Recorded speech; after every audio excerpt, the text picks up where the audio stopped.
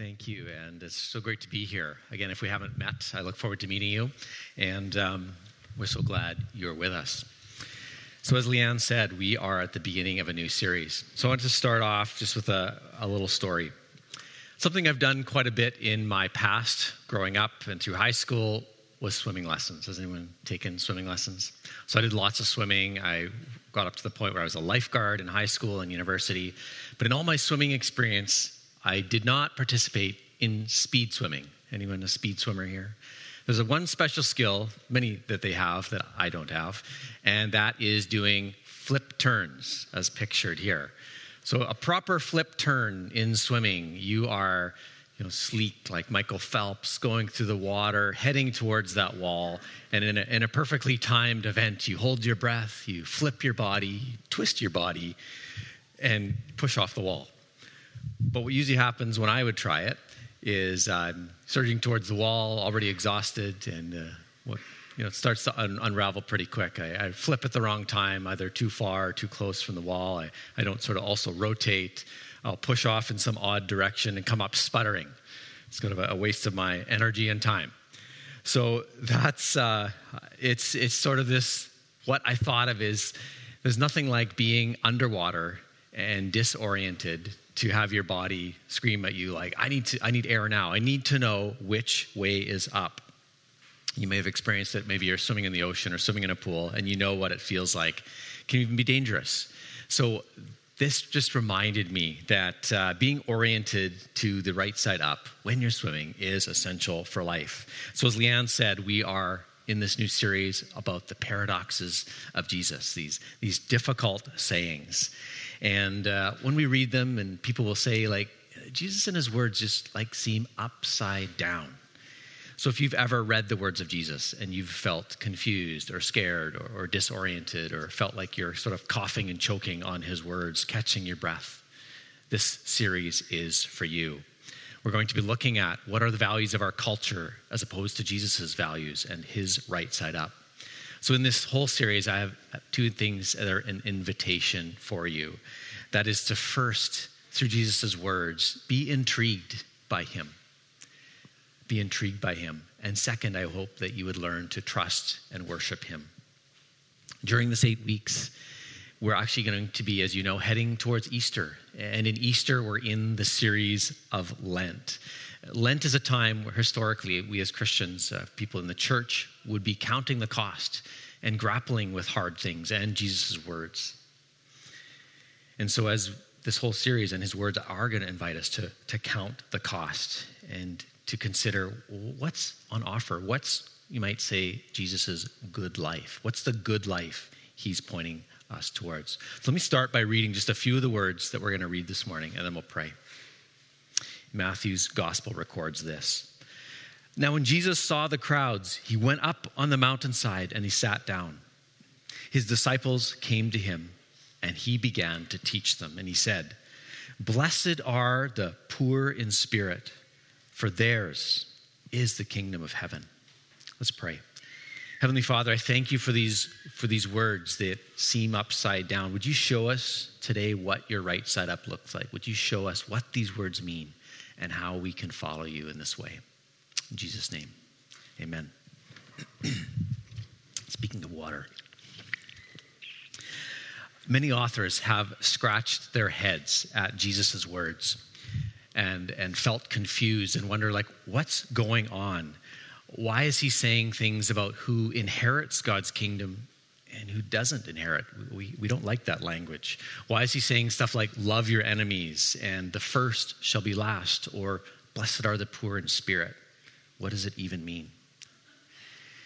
So if we're going to reflect, I think, on Jesus' words and his orientation of right side up, it'd be safe to say we should know what is our default setting. What do we consider right side up? What is our good life? What's the good life? Every day we're straining towards some version of the good life. We're training our kids to go towards these things that we consider the good life. So what is it? Are we properly oriented, or are we disoriented and disorienting those around us? One author, John Mark Comer, said it this way. He said, "Your life is already organized around something. it just might not be Jesus. So whether we're conscious of it or not conscious of it, we're all straining towards some version of the good life. So these words I just read are part of what Christians have called the Beatitudes. There's 8 Beatitudes at the beginning of the gospel. And so that word blessed could be translated probably better as happy or fortunate or well off. So when Jesus says, blessed are, it's like he's saying, you're fortunate and you're pursuing God's good life when? ... So it begs the question, what do we think the good life involves? So I was in a conversation with Pastor Craig in Mount Pleasant, and we were sort of contrasting this, and we thought, okay, what would be some beatitudes or blessings of our city, our culture? We came up with a few. You'll see them on the screen. Try this on for size. The good life belongs to those who own a house, for they will experience security. The good life belongs to those who eat an all-organic vegan diet and have a dedicated exercise regime, for they will be healthy. The good life belongs to those who have many followers, for they will have influence. The good life belongs to those who are self-confident, for they will know where they are going. The good life belongs to those who are self-reliant, for they will take everything they need. So you see, we bring to the table, we don't usually express them like that or write them down or declare them, but we all bring to the table these certain underlying views of our life, and we have to ask, do they match Jesus' views? In the Sermon on the Mount, Jesus is purposely turning upside down our normal views and trying to show us his views. And so we want to know, what are his views? So you might say it like this: people who have God's good life, those who are poor in spirit, to them belongs the kingdom of heaven. So again, it mixes us up because we hear the word poor in spirit, and we don't like that. We don't like the word poor. You know, in Vancouver, we talk about eradicating poverty and homelessness, which we should. But what does it mean? In those Beatitudes I read, maybe the Beatitudes of our city, it's sort of like if you're self-reliant, self-confident, and wealthy, then you're blessed. And yet Jesus is talking about being poor in spirit. So to do that, to figure out what he means, I think if we look at who has gathered around and who is listening, actually might be a clue to what this means. So I want to rewind a little bit and look at what's happening up to this point in Matthew's gospel. So what we've seen in the gospel in chapter 4, Jesus has gone through a few things. He's just gone away and had his baptism, and then the Spirit sends him into the wilderness where he faces temptation. He then leaves his hometown of Nazareth, heads east to this place called the Sea of Galilee, and we find him among crowds of peasant working people with no advantage, people far from the capital city, the religious center of his land. And then he starts saying these things which summarize his whole message. He says this: repent, for the kingdom of heaven is near. Repent, like turn away from stuff and turn towards God's stuff. So already from this, we can see something about what he means has to do with radical thinking, radical living, a change of maybe where we're at. Matthew then records this. He says, Jesus was proclaiming the good news of the kingdom and healing every disease and sickness among the people. So apparently in that day, people came from as far as Syria, well outside Jesus' normal people and land. And it says he healed them. So it seems that those who are poor in spirit seem to include these large, desperate crowds of people with nowhere else to go but to find Jesus and have their lives changed by Jesus. So one author commenting on this and trying to help us understand says it like this: poor in spirit is not primarily about material poverty, but rather alludes to a concept that is in the Old and New Testament, that the poor or the meek are those who humbly trust God, even though their loyalty results in oppression and material disadvantage. So again, what is going on? I found a couple scriptures. One you might recognize. Isaiah 61 says this: the Spirit of the Lord, the sovereign Lord, is on me, because the Lord has anointed me to proclaim good news to the poor. The word there is anav, We've heard Jesus say those exact words in the New Testament when he's announcing his kingdom, that he's come to proclaim good news to the poor. And then again in Psalm 37, we read something similar. It says, but the meek, anav, will inherit the land and enjoy peace and prosperity. So there it is, poor in spirit, the meek, the humble. And then we read repeatedly in the gospel of these kind of people. One of my favorite chapters is Mark chapter 5, where we see a very humble woman. She's been bleeding for 12 years and is destitute and out of money. And then we see probably a well-off synagogue ruler named Jairus. They both, in the same scene, come to approach Jesus. They both fall on their knees and beg Jesus for what they need. And they both get their answer. They both receive Jesus' healing. It seems that what attracts them is not their material poverty or their material wealth, but something in their heart. They are poor in spirit in their heart. So I was thinking about this, and there's a couple that I know, that Cleans and I know well. It's her aunt and uncle in Alberta, and they remind me of this concept. So her aunt and uncle are a couple who started their lives out simply. They are in northern Alberta, and so he worked in construction, and so to get their first house, they actually moved an old farmhouse onto a property. They refurbished it, and they did what they could. They were active in the church. They raised their 4 kids there, and including one daughter who had a serious physical disability. So in those years of poverty and striving, they clung to Jesus. They were poor in spirit. Now in their 60s, they've actually built up several very successful companies in construction and in the energy business. And in this phase of life, their investment in foreign missions and local church work is very significant. Their life includes regular trips to Kenya, where they support a large ministry among orphans. And her life back home includes a ministry that counsels and helps people stuck in addiction. So on both ends of their lives, though, whether they were materially poor or now quite well off, they've had this same heart, this same poor in spirit heart of God. And I've seen what then the scripture goes on to say. It says that they do inherit the kingdom of heaven. And I see them doing this, and I see those around them inheriting God's kingdom of heaven because of what's gone on in their life. Which brings us to this point.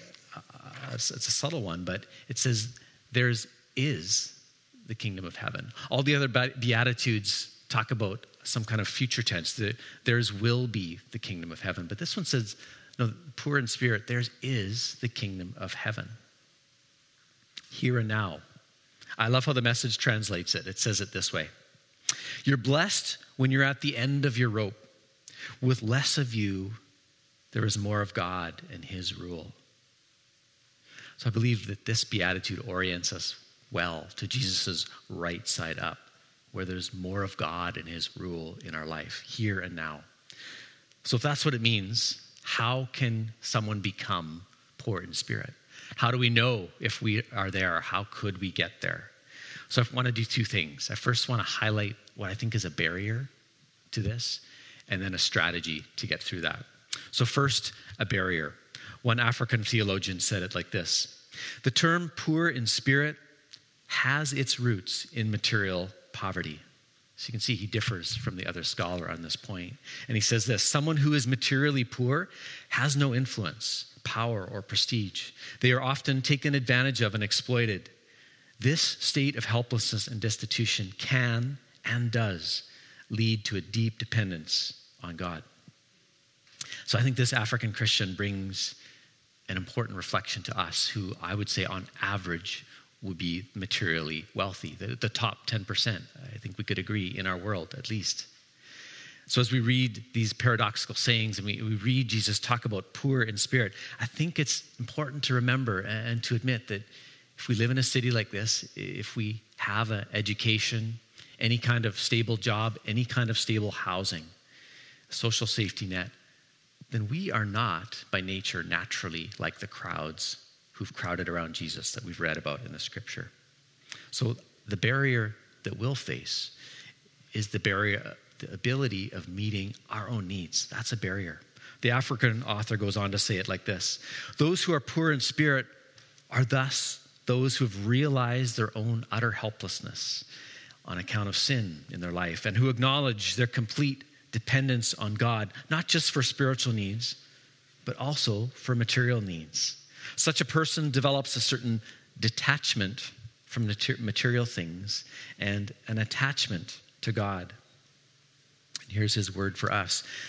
The Westerner needs to learn detachment from material things. Those who have this attribute are God's people. Theirs is the kingdom of heaven. Those who belong to it have learned the secret of utter dependence on God, leading to complete obedience to his will. Straight words.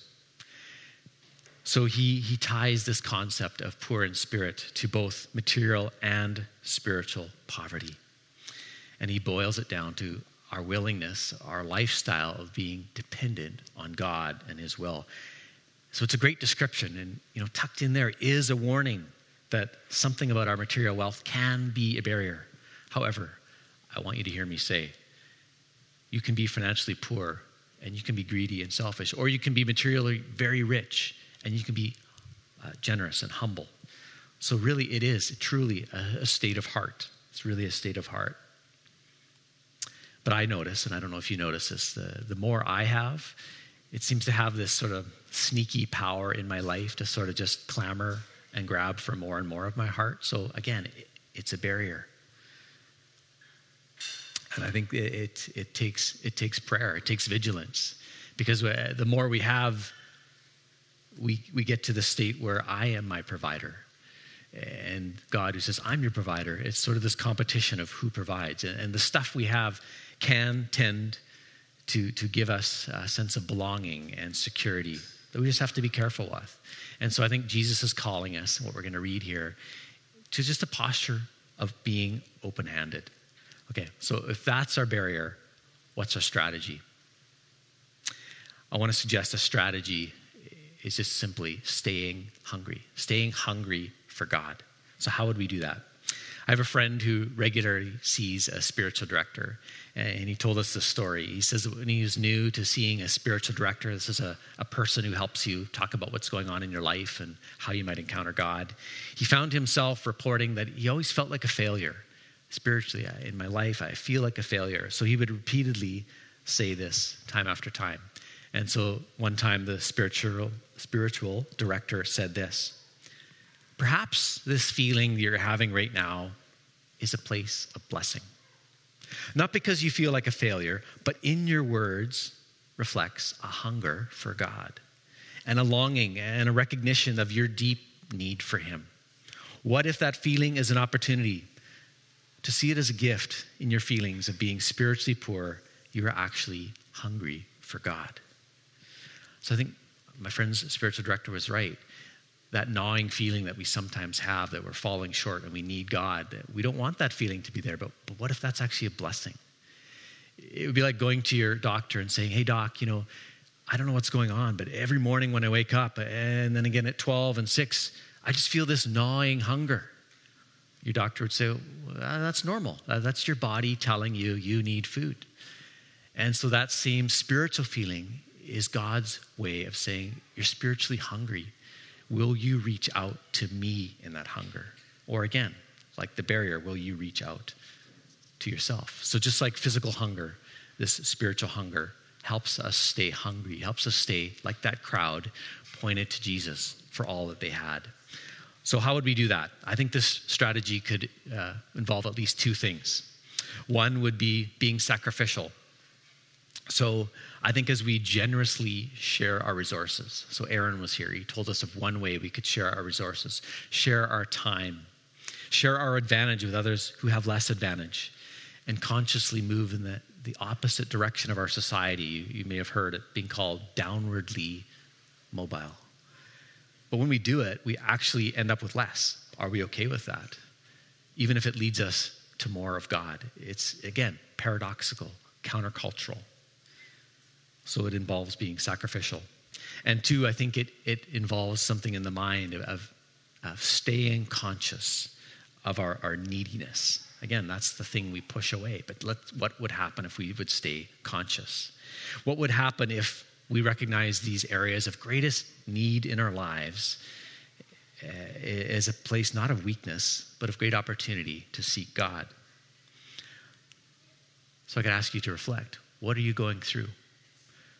What kind of brokenness, poverty of any kind, neediness do you have? Like, what ways are exhausting you? Jesus says, blessed are you if that's your life, because in your neediness, there's an opportunity to receive a gift. In your need, Jesus is saying, bring it to me. Bring it to me. Rather than numbing it the way we do in our society or trying to forget about it in the ways we have the ability to. He says, bring it to me. Because what he wants to do is, in our pain, meet us. In our lack of opportunity, find that he has opportunities for us. He wants to bring us new joy, new perspective. And I think as we do that, we will find resonance with this statement that yours is the kingdom of heaven, by which he means slices of God's presence and his power will just sort of shine into our heart and into those around us as we live this way. Heaven breaking into our life right now. That's what Jesus is on about. So again, Jesus' words, his paradoxes, strike us like being a swimmer in a pool, sending us tumbling and coughing for breath. Just like being a good swimmer involves trial and error, I think living in this way as Jesus is poor in spirit involves trial and error. Some people give up on swimming. They go back to walking, to biking. But others stick at it and keep persisting and keep learning when no one else is doing it.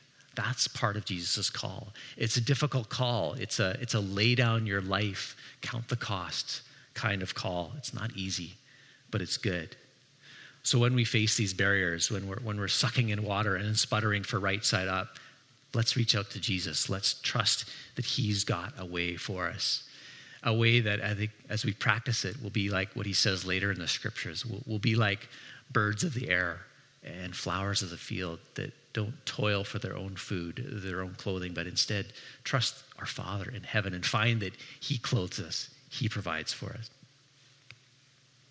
So to end, I think it's good to give ourselves a way to practice this. What if we could practice this, staying conscious of our neediness together right here?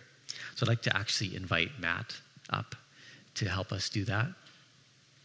So what we're going to do is engage in a short activity that I'd like to call, or that has been called, gospel contemplation. So the way we'll do that is I'm going to go back and I'm going to read some of the verses in Matthew 4 and 5. And I want to invite you to use your imagination. Some authors have called it holy imagination. Sometimes we discount our imagination, but I use it a lot. And I feel that our imagination can put us in that crowd.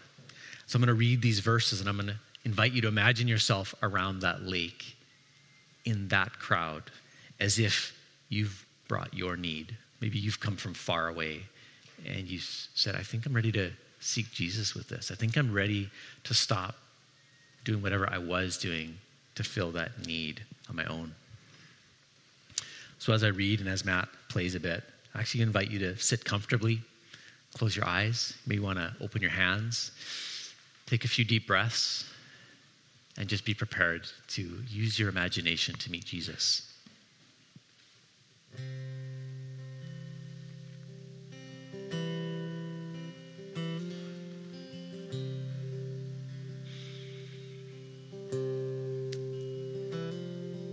Jesus went throughout Galilee, teaching in their synagogues, proclaiming the good news of the kingdom, and healing every disease and sickness among the people.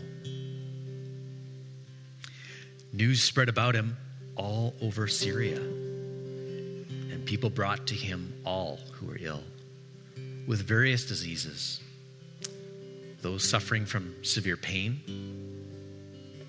the demon-possessed, those having seizures, and the paralyzed, and he healed them. Large crowds from Galilee, from the Decapolis, from Jerusalem, from Judea and the region across the Jordan followed him. So again, pause. Imagine yourself in that crowd. Who are you? What need are you bringing?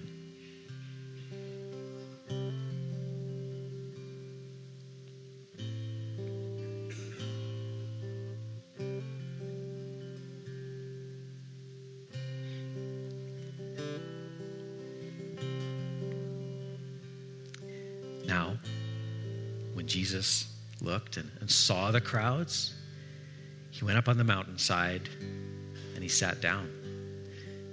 His disciples came to him and he began to teach them. And he said, "Blessed are the poor in spirit, for theirs is the kingdom of heaven." You're blessed when you're at the end of your rope.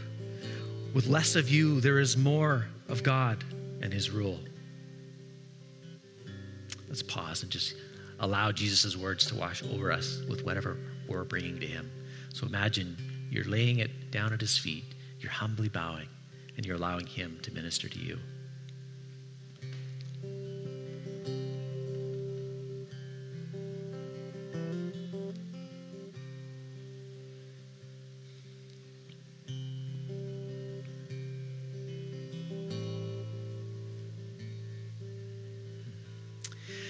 Lord, I thank you that we can gather in this way.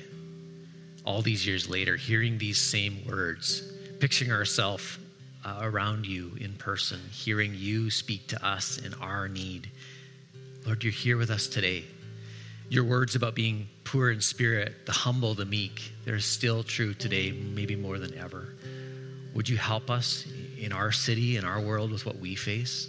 Humbly bow, humbly come to our knees in all sorts of ways through our day, through our week, that involves all parts of us, our advantages, our education, our finances.